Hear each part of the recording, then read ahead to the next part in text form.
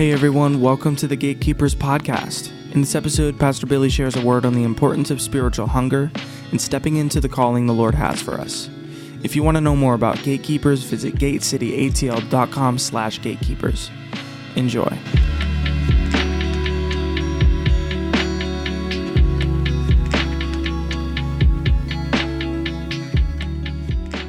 I was told today by two different men that I looked like I was from two different countries.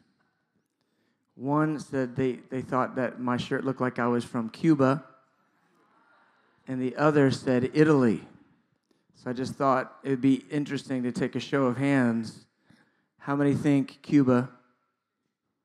How many think, wait, keep the Cuba. Cuba might be moving right now. How many think Italy? I think Cuba's got it. All right. Havana. Thank you. Okay, here we go. So the last 2 weeks, we've been talking about Israel. Actually, 3 of the last 4 weeks, we've been talking about Israel, talking about God's purposes for Israel, talking about our calling to pray for Israel, which obviously we've been doing for 21 days, talking about the forerunner messaging to preach to Israel, which we talked about last week. And tonight I want to kind of cap up that it's sort of a series we've been in with a message called Burning and Shining Lamps. Everybody say burning, say shining. Burning, shining. How many would prefer to be burning than shining? Let's just say burning. How many burnings? How many shinings? Okay, I think shining might have it. Okay. So as I told my son, I said, I'm going to preach on burning and shining lamps. And he goes, that sounds cool. What is it? Well, I'm going to show you from the scripture. All right, look over at Isaiah 62. Let's go over there again. We've been looking at this passage a bit the last several weeks. Isaiah 62, it's been the one that we've kind of anchored from for this whole fast, where God describes how he has a plan to set watchmen on the wall night and day, who will not hold their peace. They won't stay silent, and they won't rest until God makes Jerusalem the praise of the earth. He's going to do that by releasing salvation to Israel en masse. They're going to come to know Jesus, their Messiah, and Jesus is going to return, and they're going to set up a night and day prayer meeting with Jesus at the center. It's called the Rebuilt Tabernacle of David. If you want to read more about that, you can do it in Amos chapter 9, verse 10 and 11, Isaiah 16, verse 5. And by the way, I think y'all should take notes, just saying. I'll put them in the chat afterwards, but sometimes it's good to take your own notes. When I was 20 and I listened to preaching, I had to stare at the floor because I was so like, yeah. Some people think that's ADD. I don't think I was. Can't prove it. Anyway, but I had to stare at the floor just so I could listen to the preacher, because everything got my attention. Everything got my attention. I'd be like, whoa, whoa, whoa, whoa, whoa. How many lights are up there? How many tiles are down here? I mean, it's just everywhere. And so I'd stare at the floor, and everybody thought I wasn't listening, but I was paying attention. But then I found the trick was I just take notes. If I took notes on what the dude was saying, then I could hang with him. You know what I'm saying? So I would encourage you, and for study purposes, because I'm not up here just trying to have a pep rally. I'm up here trying to put the Word of God in you. Amen. So Jesus will return. Jerusalem will be the praise of the earth. God's method that he's going to do that is setting watchmen on the wall, and he's going to be releasing, like we talked about last week, power on preaching and messengers who are going to cry out, and they are going to call people, and specifically Israel, into the fullness of their salvation. That's coming. That's coming on the earth. Well, Isaiah 62 uses an interesting phrase, and it's verse 1, what God says about Israel. He says, for Zion's sake, I will not hold my peace. Jerusalem's sake, I will not rest until her righteousness goes forth as brightness, and her salvation as a lamp that burns. Until her righteousness goes forth as brightness, and her salvation as a lamp that burns. Now, what's interesting about that phrase, it's giving us a pictorial of what Israel in full salvation, fully in their calling, what they're going to look like. And what they're going to look like is a burning and shining lamp. And what that is their whole expression of their spirituality is going to be so evident. They're going to be burning with salvation, and they're going to be shining with righteousness. Okay? They're going to come to a place where literally there's about a half dozen scriptures that say the nations of the earth will look at Israel and they will say, that's what it's like when God is the God of a nation. They're going to be the sign of what it looks like when God actually has a whole nation that's serving him. And they will all be saved. The whole nation is going to serve Jesus. They're all going to come fully into their calling and love their Messiah. Now, with that idea, that burning and shining that expresses who they are and what they're going to be like spiritually, I want you to look at a passage, John chapter 5. John chapter 5 is talking, in this passage, it talks about John the Baptist. JTB, John the Baptist. Sometimes when I'm taking notes, I just go JDB. Sounds like a wrestler. John the Baptist. So look at what Jesus said about John the Baptist. John chapter 5, verse 35. Now remember last week we talked about what John said of himself. He said, I am the voice, right? I'm the voice of one crying. He was quoting Isaiah 40. I'm the voice of one crying in the wilderness, make straight the way of the Lord. So he quoted Isaiah 40, he says, that's who I am. Look what Jesus says about John the Baptist. John chapter 5, verse 35. He was the burning and shining lamp, and you were willing for a time to rejoice in his light. That is so interesting. Because what Jesus is saying about John the Baptist is, Jesus is quoting Isaiah 62. He's quoting that phrase. That's where that phrase shows up in the Bible. Jesus is quoting it and applying it to John the Baptist. And so just like John was able to say, I'm the burning and shining, John was able to say, I'm the voice of one crying in the wilderness, Jesus said of John, he's the burning and shining lamp. What does that mean? It means a variety of things, but the first thing it means is this. When all Israel comes into their fullness of salvation, they're going to look like John the Baptist. The entire nation is going to be a nation of John the Baptists. I'm talking about wild, fiery, prophetic, given to God, completely poured out for all the purposes of Yahweh. The whole nation will look like John the Baptist, unyielding, not wavering. You can't bribe him. You know, John the Baptist, he wouldn't take one step back, would he? When threatened with death, he said, that's fine, go ahead. Calls out the king, calls out his adultery. I mean, bold. Calls out all the different spheres of society. John the Baptist literally calls out the centurions, calls out the Pharisees, calls out the tax collectors, calls out everybody, all the religious people, all the people that thought they were fine, called them all brood of vipers. I don't think he had a bad attitude. He literally said because he heard the voice of the bridegroom, he had full joy. I think he did it with a big smile on his face.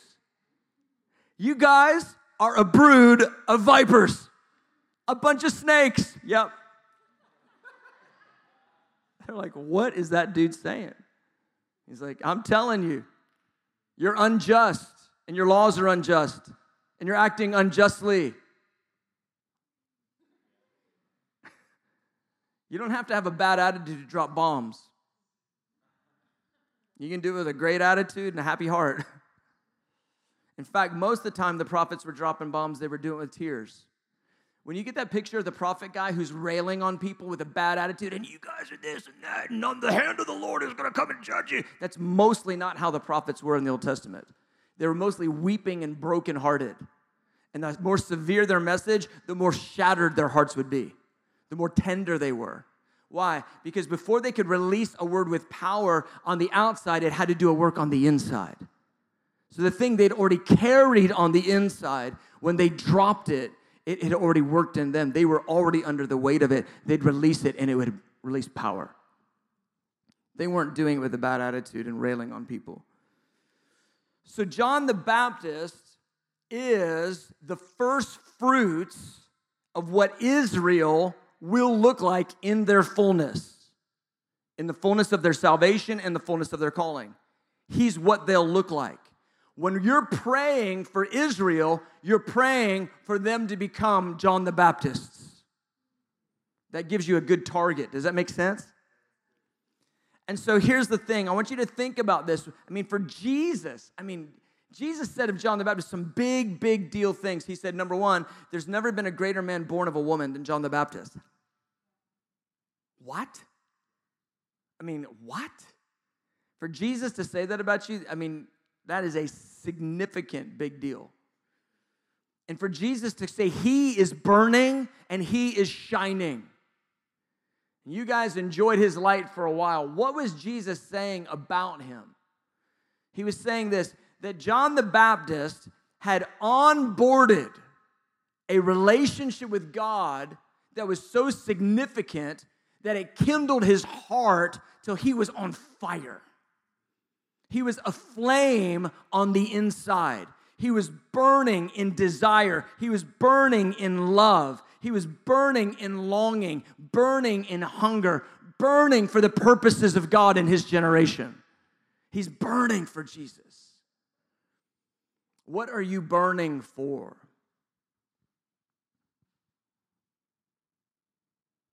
What are you burning for? You got your whole life ahead of you. You got all the possibilities. What has got your heart burning? It's an important question. Because right now is when the trajectory of your life will get set. In these years right now, 18 to 25, it's when your trajectory gets set. Most people don't do a reset past 25. They sort of get on a certain path. They might change careers, but their trajectory is about the same. And what you're burning for is what you'll become. And I just need to ask you, what are you burning for?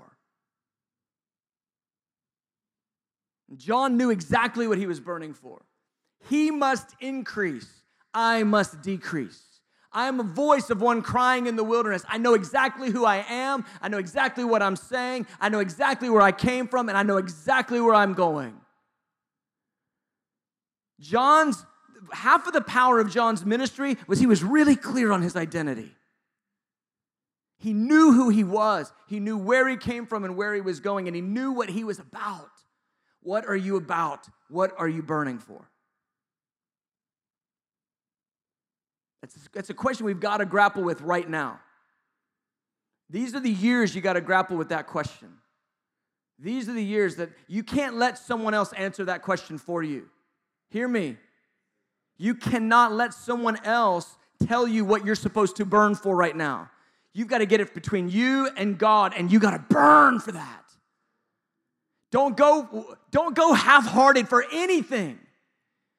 I'm so against this whole mentality that fills society, and it's like, just blend in, just look like everybody else.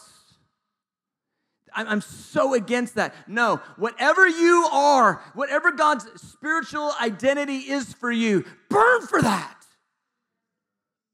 Burn for that. Don't go halfway. Don't go 9/10. Go 10 out of 10. Burn for what you're called to be. John the Baptist was really clear. He says, I'm a voice. Jesus said, he's burning. Are you burning? Or are you lukewarm? Are you mild? What level Taco Bell sauce are you?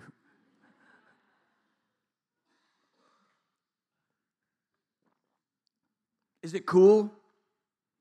I'm just trying to be cool. I'm just trying to be cool. I'm just trying to fit in. Just cool.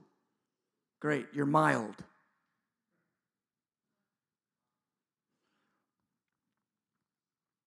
Burning isn't palatable. Burning isn't the one that just everybody goes, I really love that.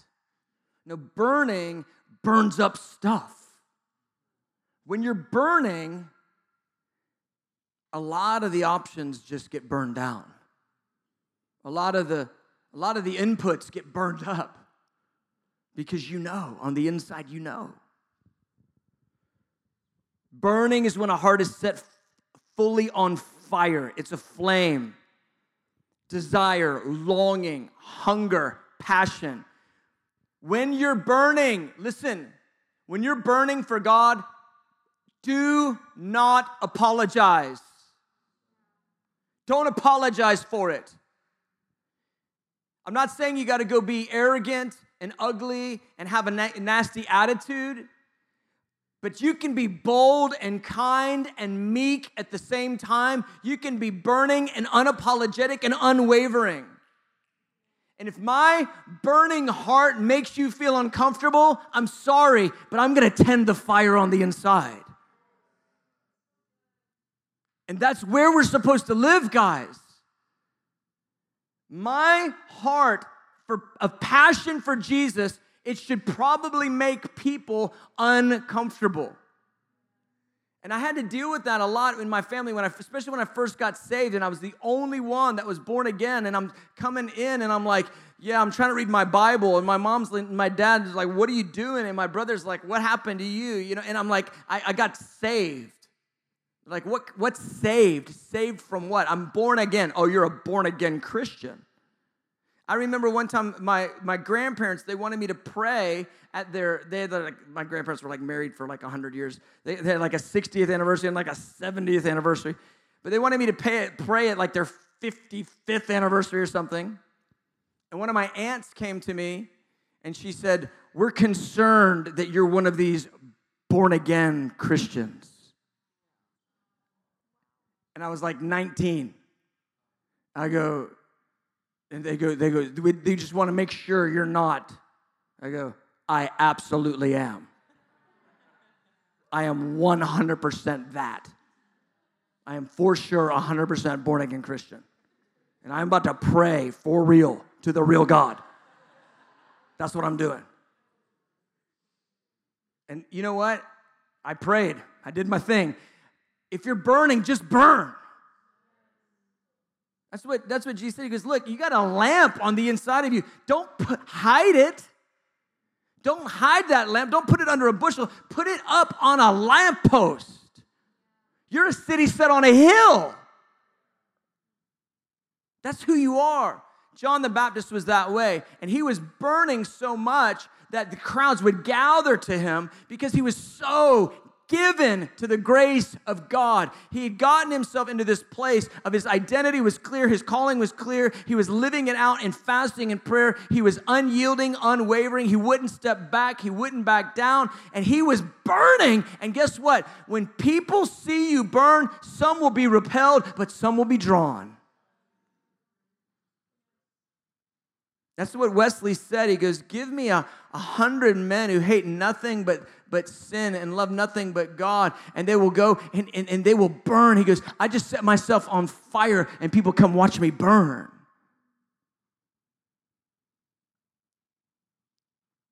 What are you burning for, man?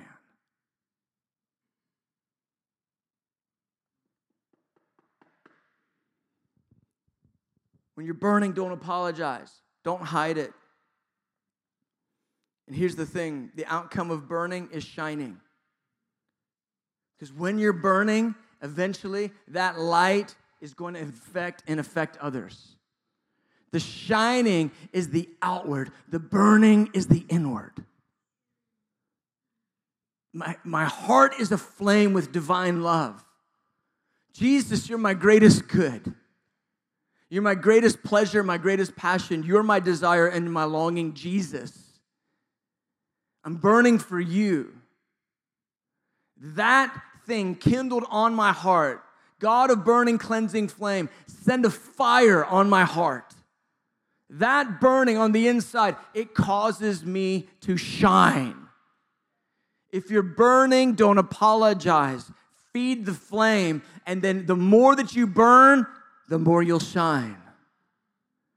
Something that's burning has to shine. And so that shining is when your heart that's on fire, it starts becoming evident and influential and infective and offensive.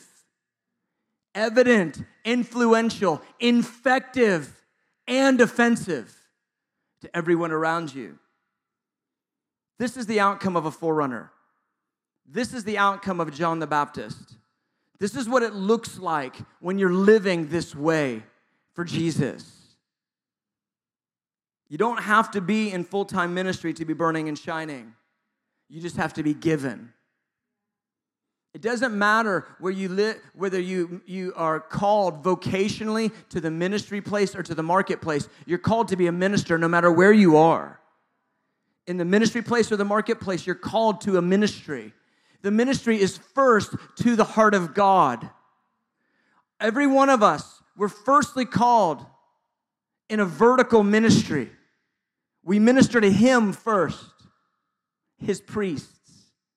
Priests, they minister to God on behalf of men, and then they minister to men on behalf of God.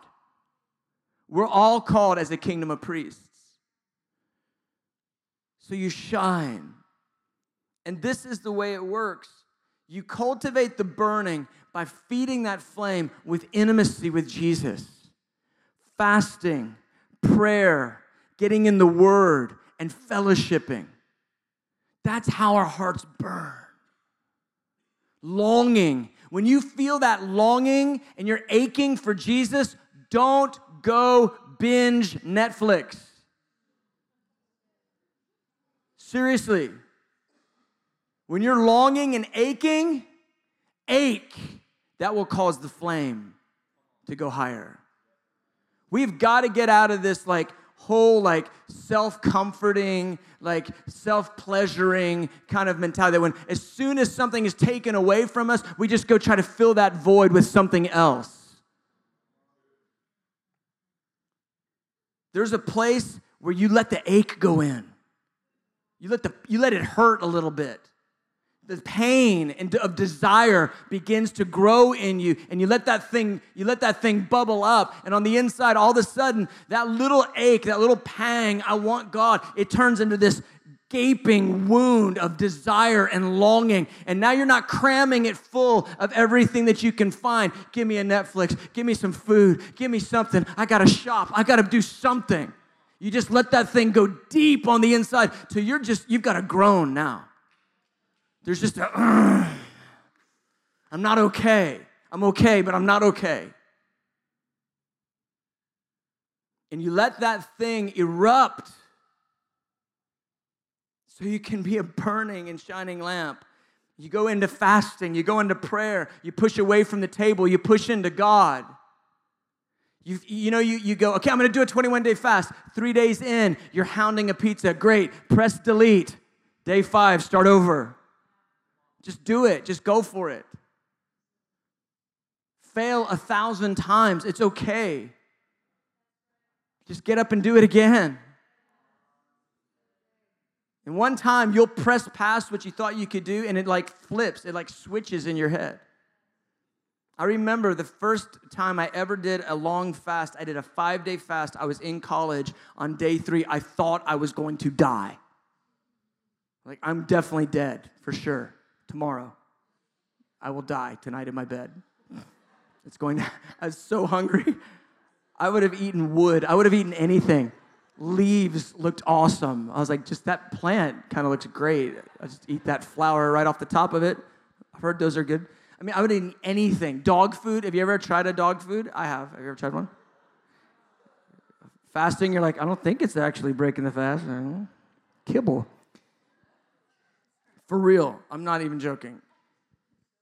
You press through. I remember I got to that 5th day. I felt like I had run a marathon. I felt like I had won some kind of like track meet. But the next time I did a long fast, it was a 21 day. And I did a bunch of them. I lost track how many I did. And then the next time I did one, I did a 40. And I started doing 40-day fasts when I was in my 20s. I've lost track of how many of those I've done. I'm not saying that to tell you, oh, I'm great, look how much I fasted. I'm saying there's a deep hunger and an ache on the inside of me that I can't steward any other way except for throwing myself, hurling myself at God. And stewarding that hunger and that ache with fasting and prayer is the way to do it. Fast once a week. Guys, all of you should be fasting once a week. If you're medically able, you should fast once a week. For real. There's things that you engage in the Spirit with God that you cannot engage any other way. You need to feed the flame. Am I making sense? And here's what you find out. That when you give yourself to that place of voluntary weakness, when you give yourself to that kind of abandonment in God, that the ache grows, but the grace grows. The hunger grows, but the presence grows. And all of a sudden, you've made yourself a landing strip for the Holy Spirit. I can remember coming through 40-day fast, being complete. I've got pictures, and I look like I've been, I just haven't eaten in 40 days. I was just like really small. And I can remember just barely being able to function. And then I can remember people coming and sitting next to me and going like, whoa, what is going on with you? And I'm like, I'm about to die is what I feel like. I'm like, no, I'm vibrating because of what's coming off of you. It's the grace of God. We don't do it to earn it. It's in the grace of God. I know it's silly. I'm hammering a fasting message on the last, 2 days left in a 21-day fast. But it's not foolishness. I'll do another one. Let's do another one. What are you serving, Jesus? If you're serving fasting, that's what I'm eating. Whatever it is you're serving, that's what I want. I remember being a young man and being able to quote more movie lines than I could Bible verses and being ashamed of myself. Because I'd spent my life, I remember growing up, my generation was the first one where they gave us cable. And they would, back then they didn't have all the movies, so they just put the same movies on repeat. And I would memorize entire movies. I could quote entire movies. I could quote more movie lines than Bible verses. I got saved, but my mind didn't get renewed instantly. And I had to just feed my mind, my heart, the Word, so I could actually quote the Scripture. There was a longing on the inside, but here's what happens to you. Your heart, ultimately, it gets tender and it gets broken. And that longing, that aching grows, but you become this landing strip for the Holy Spirit. And it's in that place of weakness that He pours out His power on you. And then what happens is this. Your appetites begin to shift, and then God begins to come, and He starts drawing you in with pleasure. He draws you in with pleasure. In His presence is fullness of joy. At His right hand are pleasures evermore. That is not some figurative pleasure. That's your soul feeling God.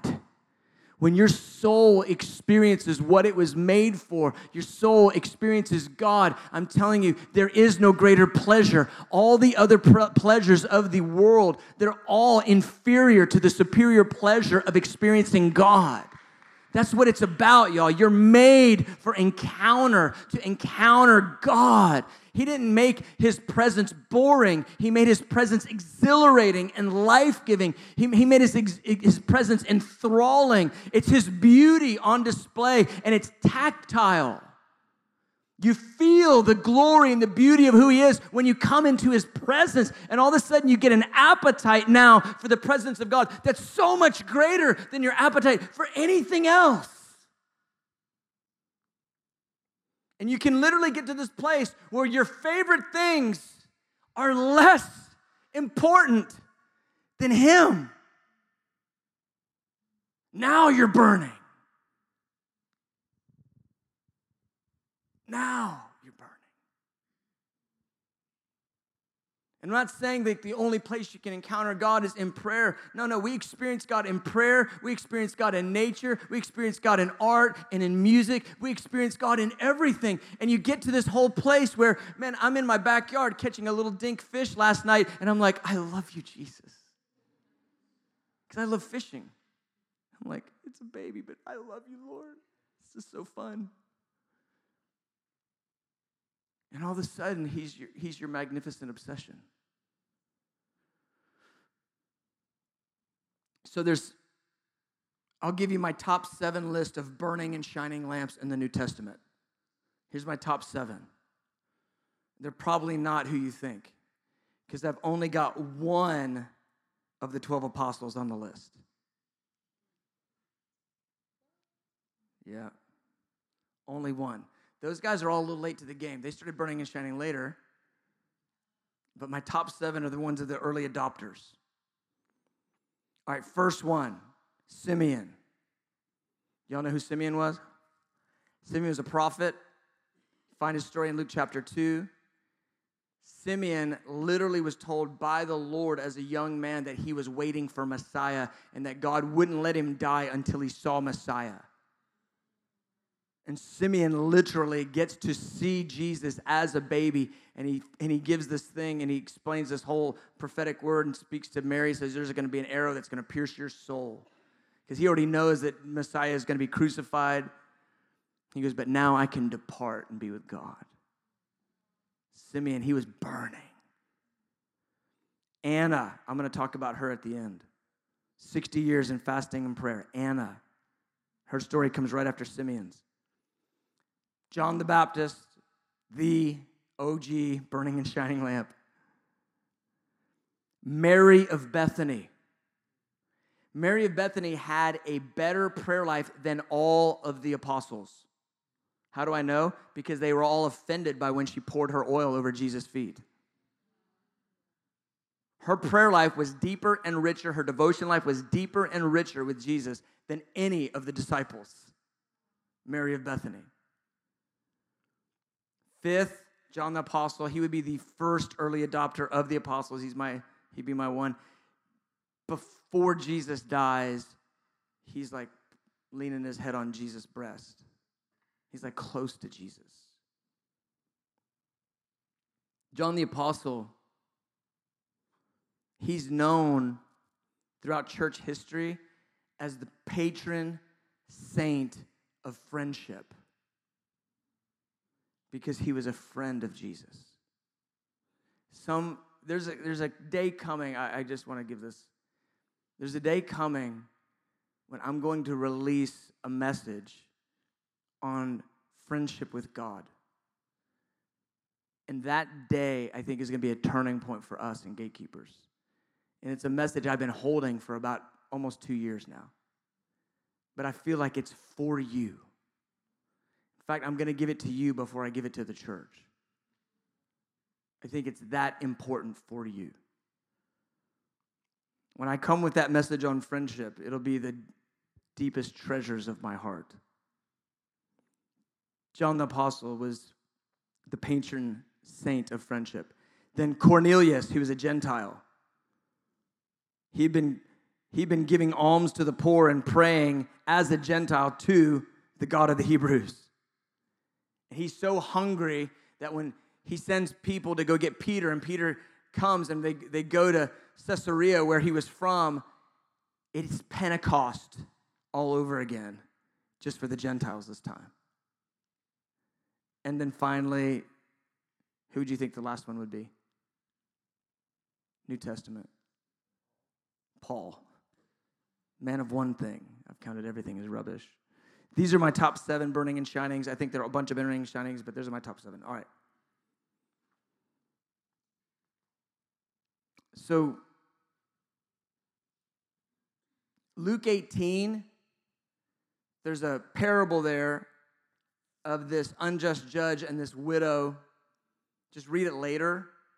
But the point of that parable is Jesus says, I'm telling this parable so that men would not lose heart. And another translation says, men wouldn't faint. Faint in prayer. And here's what I've found, having led night and day prayer now for 17 years, that there is a fainting spirit on many in the church when it comes to prayer. And they faint and give up because they don't immediately see the answer to their prayers. So instead of learning how to persevere through trial and challenge, they give up when things get hard, and they use this phrase, they say, the grace has lifted. If you say the grace is lifted, I will kindly tell you, don't say that phrase, because you're just saying that you are arrogant. Because God gives grace to the humble, but God is opposed to the proud. So if you're saying the grace is lifted, you're saying, I'm so full of pride, I'm repelling God currently. All those good charismatics and their good charismatic way of saying things completely unbiblical. The grace doesn't lift. The grace is in Jesus. The grace is in obedience. The grace is in Him. Grace doesn't lift. You're living in grace right now. You're breathing because of grace right this second. You're saved by grace, by faith in grace. Grace is what's sustaining you right now, by grace through faith. You're being sustained every single day by grace. If grace is lifted, you are really in trouble. You'll quit being. The grace lifted, you're gone. Say something different. When things get hard, it doesn't mean grace is lifted. Grace is for when it's hard.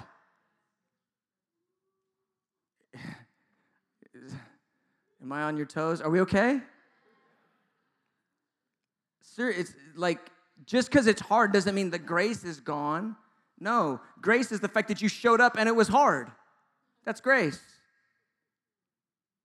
And sometimes grace is like manifest, and all of a sudden you feel a certain ease on you.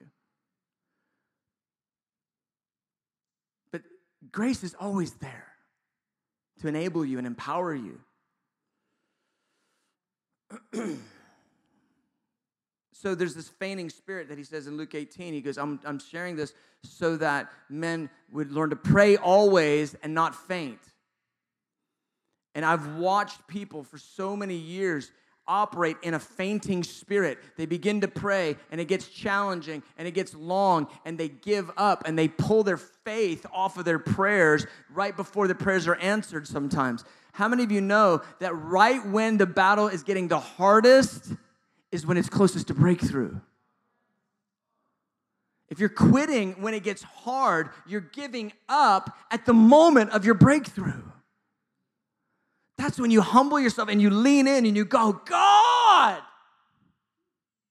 I can't live unless you help. I need you. And I can't tell you how many thousands of times I've been in that moment where I'm like, God, if you don't do something right now, I'm done. And he just goes, you're not done. I go, yes, I am. He goes, you are not. I go, I am. I'm done. He goes, not done. Okay. I'm not done. I'll keep moving. How many's ever worked out with a trainer? Worked out with a trainer? And you're like, oh, he's like, okay, we're going to get 8. Yeah, you get to 8. And he goes, all right, 2 more. You're like, I just did 8. He goes, no, you got 2 more in you. You're like, 9. 10. He goes, okay, 2 more. You're like, I just did 2 more. He goes, come on. You can do it. Sometimes the Lord is in your face like that trainer, and he's actually, and then you do the 2 more, and you go, I just did 14. Oh, good. I was trying to do 8. What'd you do? You made me do 14. He goes, you did 14, bro. You're complaining because you're twice as strong as you thought you were?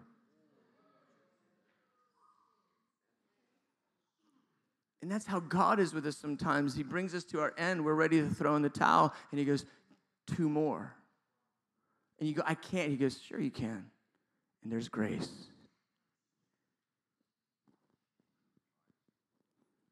Well, this feigning spirit, it's on the church in a big way, but you know what I've watched over the last 20 years in prayer is I've watched it continually get off of the church. I've watched this feigning spirit get lifted off the church. But there's an entirely new generation. I'm looking at you guys. There's a new generation that's entering into a grace in prayer right now that's different than I've seen in 20 years. The hunger that's evident on you guys is so clearly a manifestation of God's grace. You don't experience this kind of a hunger just because I'm awesome. You're awesome.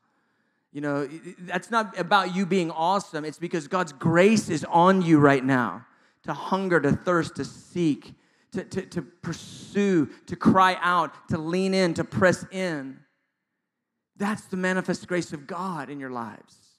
And I'm watching Him lift this fainting spirit off the church. Now I want to talk about Anna. So let's look at this and we'll kind of wrap it up. Luke chapter 2. Go ahead and put your eyes on it.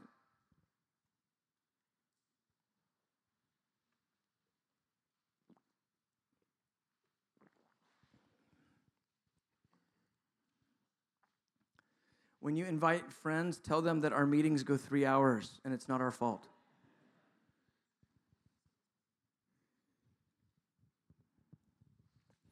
Luke chapter 2. Well, really tell them it goes like 5 hours because you come early, hang out late. I'm just going to wrap it here. Luke chapter 2, verse 36.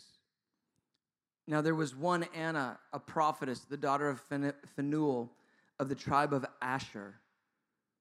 She was of a great age and had lived with a husband 7 years from her virginity. And this woman was a widow of about 84 years who did not depart from the temple but served God with fastings and prayers night and day.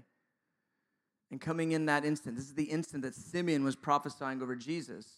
Coming in that instant, she gave thanks to the Lord and spoke of him, that's Jesus, to all those who looked for redemption in Jerusalem. When I look at Anna, she is one of the clearest burning and shining lamps in the New Testament. It's this little woman who's 84 years old and has been serving the Lord in fasting and prayer for about 60 years. If you do the math and you figure this, those young women would get married in their teens, 15, 16, 17. So let's say she gets married, she's about 17.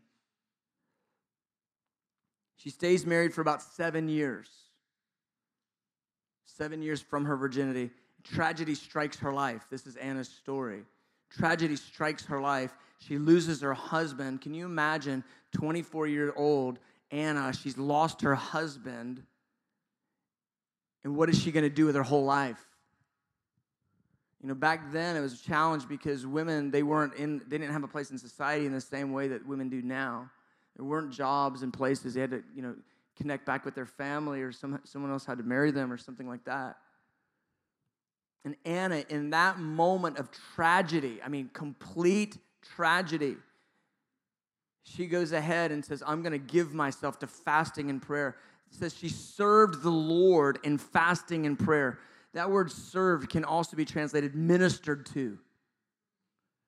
She ministered to the Lord in fasting and prayer. Now get the picture. She's 24. So she goes, I'm going to go for it real hard right now. I'm going to seek God in this place of ashes. She leans in really hard. And she goes 12 months fasting and prayer. That would be epic. 12 months coming off of losing your husband. What? And she goes, I'm going to keep going. So she goes 1 year in the bank, 2 years. 24 months, she's 26. She's given herself to this thing. 2 turns into 4. 4 turns into 8. 16. 32. She's only halfway into her ministry. 32 years in this. And she's burning. She's a prophetess. So by now she's having visions. By now she's having encounters. She's having all the realm of the Spirit. She's having angelic activity. She's seeing things in her sleep. She's seeing things in her eyes are awake. She's encountering God in a dynamic way. 30 years in, fasting and praying. 40 years, 50 years, 60 years in, 84-year-old Anna Can you imagine if 84-year-old prophetic Anna came up to you and put her finger in your chest and said, I have a word for you? That would be the scariest moment of your entire life. 60 years of fasting and praying, Anna.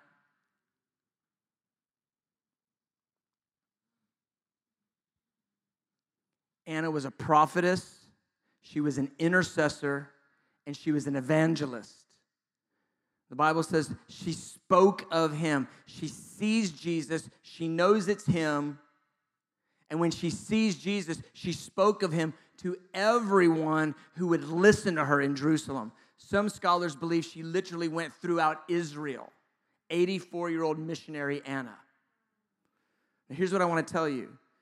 In the generation that the Lord came the first time, he raised up these forerunners. He raised up these burning and shining ones. He raised up Simeon, John the Baptist, Anna. He raised them up on the front end of the Lord's coming. But what I told you last week is he's raising up many messengers, and they're going to be in the same anointing that was on Anna, but it's not going to be just individuals. It's coming on an entire generation. And what I'm watching with my eyes right now in worship and prayer, that's happening not just here. It is happening here. It's kindling here. But it's happening all over the place. The thousands that are reaching out to Corey and I in our podcast that are getting lit up, that are your age, that are getting lit up for fasting and prayer, and they're in these little out-of-the-way places, these little off-the-road, beaten-path wilderness places, and they're burning for the Lord. I'm watching the fainting spirit getting lifted off the church right now.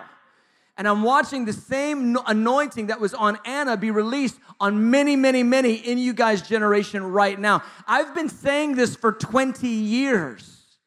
That God's going to release the same anointing that was on Anna on an entire generation, and I'm watching it happen with energy and focus right now. And here's the thing. It's an intercessory anointing with fasting. There's an anointing on a Mary of Bethany. Mary of Bethany is pouring out intimacy and devotion, just worship and adoration. Anna is an intercessor. She's crying out with fire and breakthrough. Anna's a prophetess. She's having all the measures and the activities of the Spirit. She's seeing angels and having encounters. I guarantee you, on that day when she saw the face of Jesus, I guarantee you she knew it was coming. And when she does, she goes and declares and drops bombs on every single person that will listen. She's an evangelist, she's a prophetess, and she's an intercessor. And I'm telling you, that is the threefold anointing that's coming on an entire generation. And it's not just for 84-year-olds. It's not just for women. It's for young men, women. It's for everybody that says, yes, I want to burn and I want to shine. This is what the Lord wants to release on so many right now. And here's the deal. You've got to be willing to burn.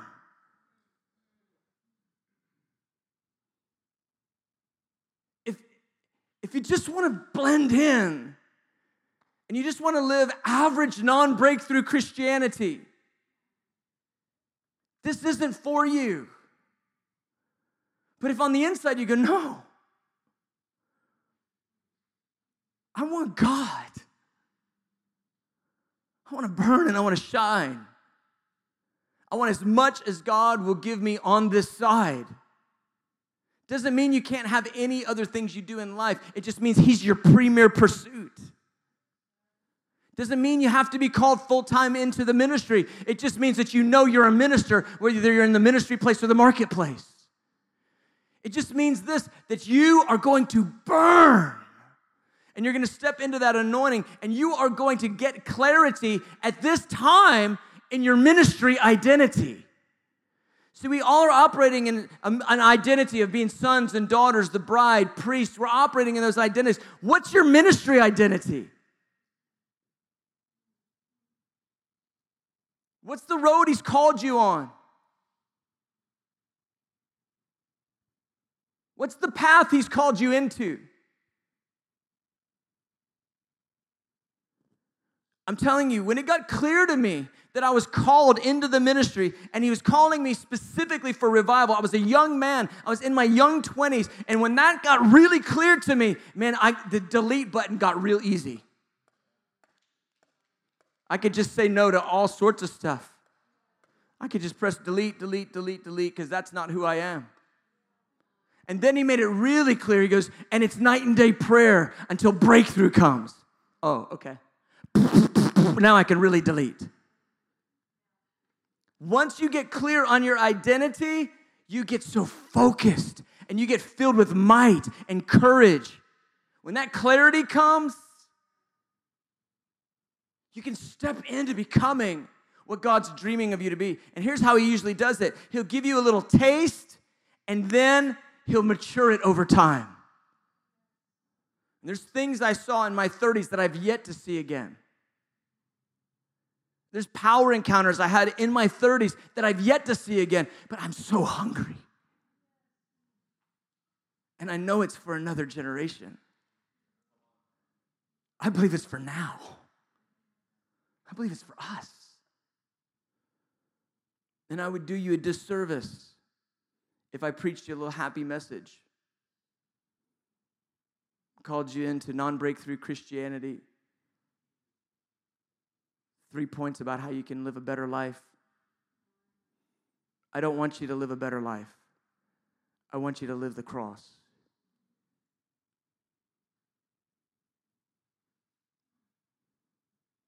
I'm not trying to make you worldly successful. I want you to be a burning and shining lamp.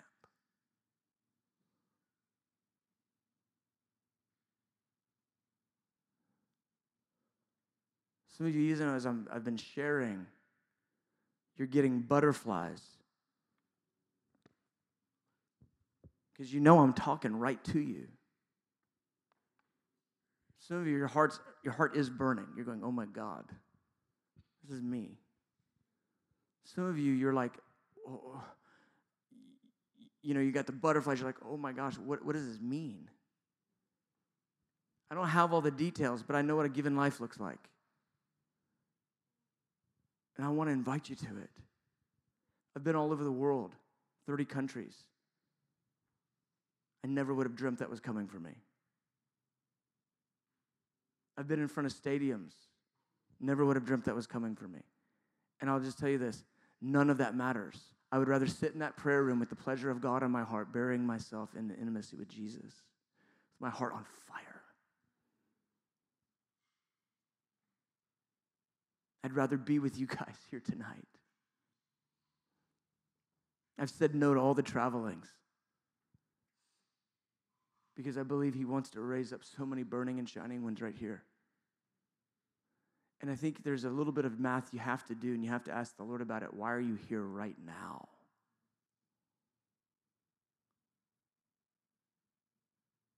What are you doing here?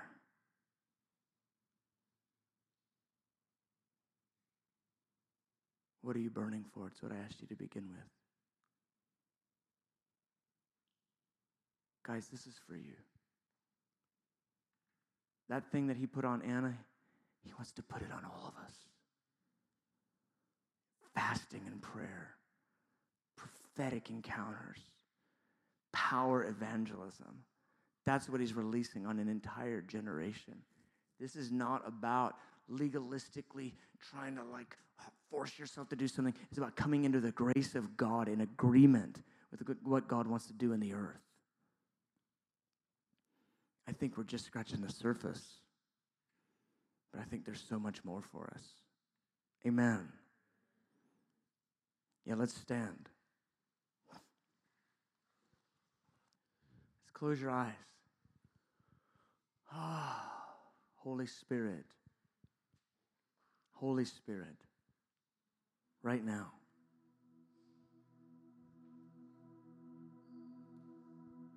Look, there's things right now that that are in the way of burning the way that God wants you to burn. And shining the way he wants you to shine. But there's a desire on the inside of you, and it's real. You're like, Billy, what does this look like? I'm saying it looks like fasting and prayer and getting in the Word. It looks like getting into community and getting into discipleship. It looks like going hard together. It's like saying yes to the right things and saying no to the wrong things. It's not rocket science. It looks like allowing the ache on the inside of your heart to turn into a gaping wound of hunger and desire.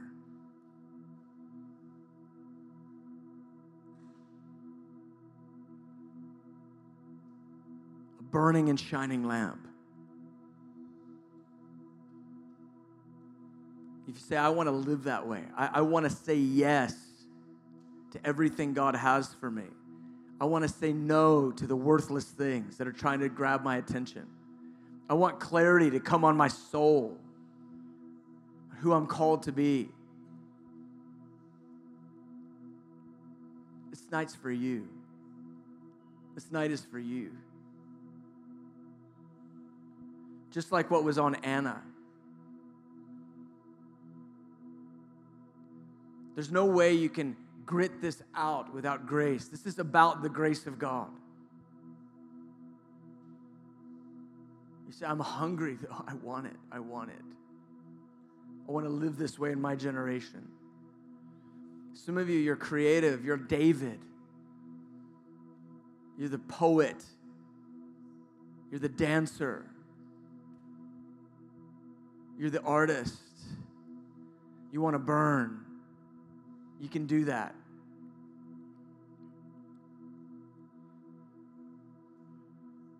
Come on, just put a draw on him right now. Just put a draw on him right now.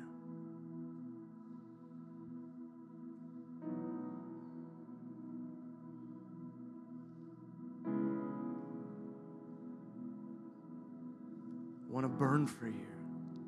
I want to burn with passion.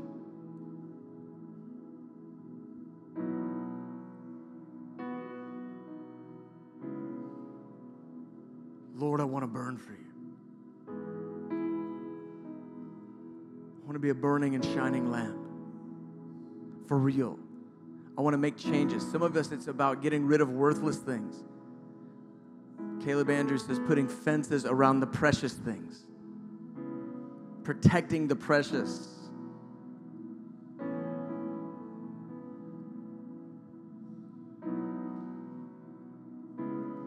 Lord, right now, like a wind, blow across us. Right now, like a wind, blow across our souls. Come, Holy Spirit.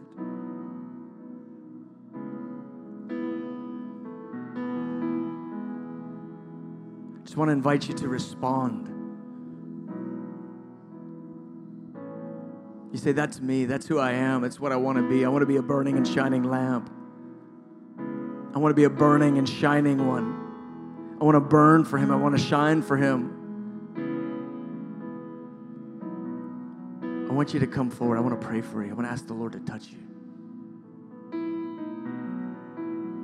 Just come forward. Just respond. Let that desire on the inside, let the ache, let it come.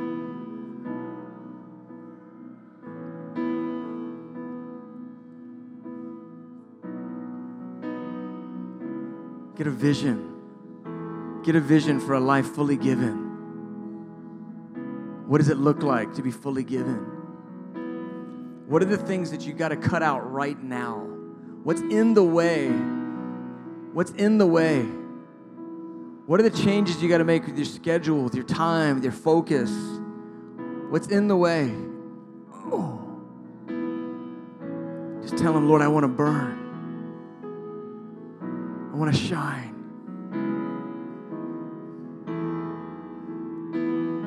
I don't want to be normal. I want to be radical. I want to be radical.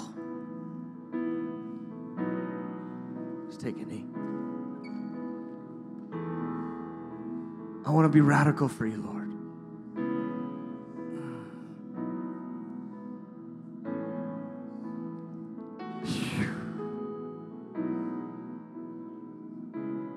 Come on, just pour out your heart. Just let the ache, let the groan come. Let it come. Let it come. Let it come. Thank you so much for listening. We hope that this message ministered to you and that the Lord met you.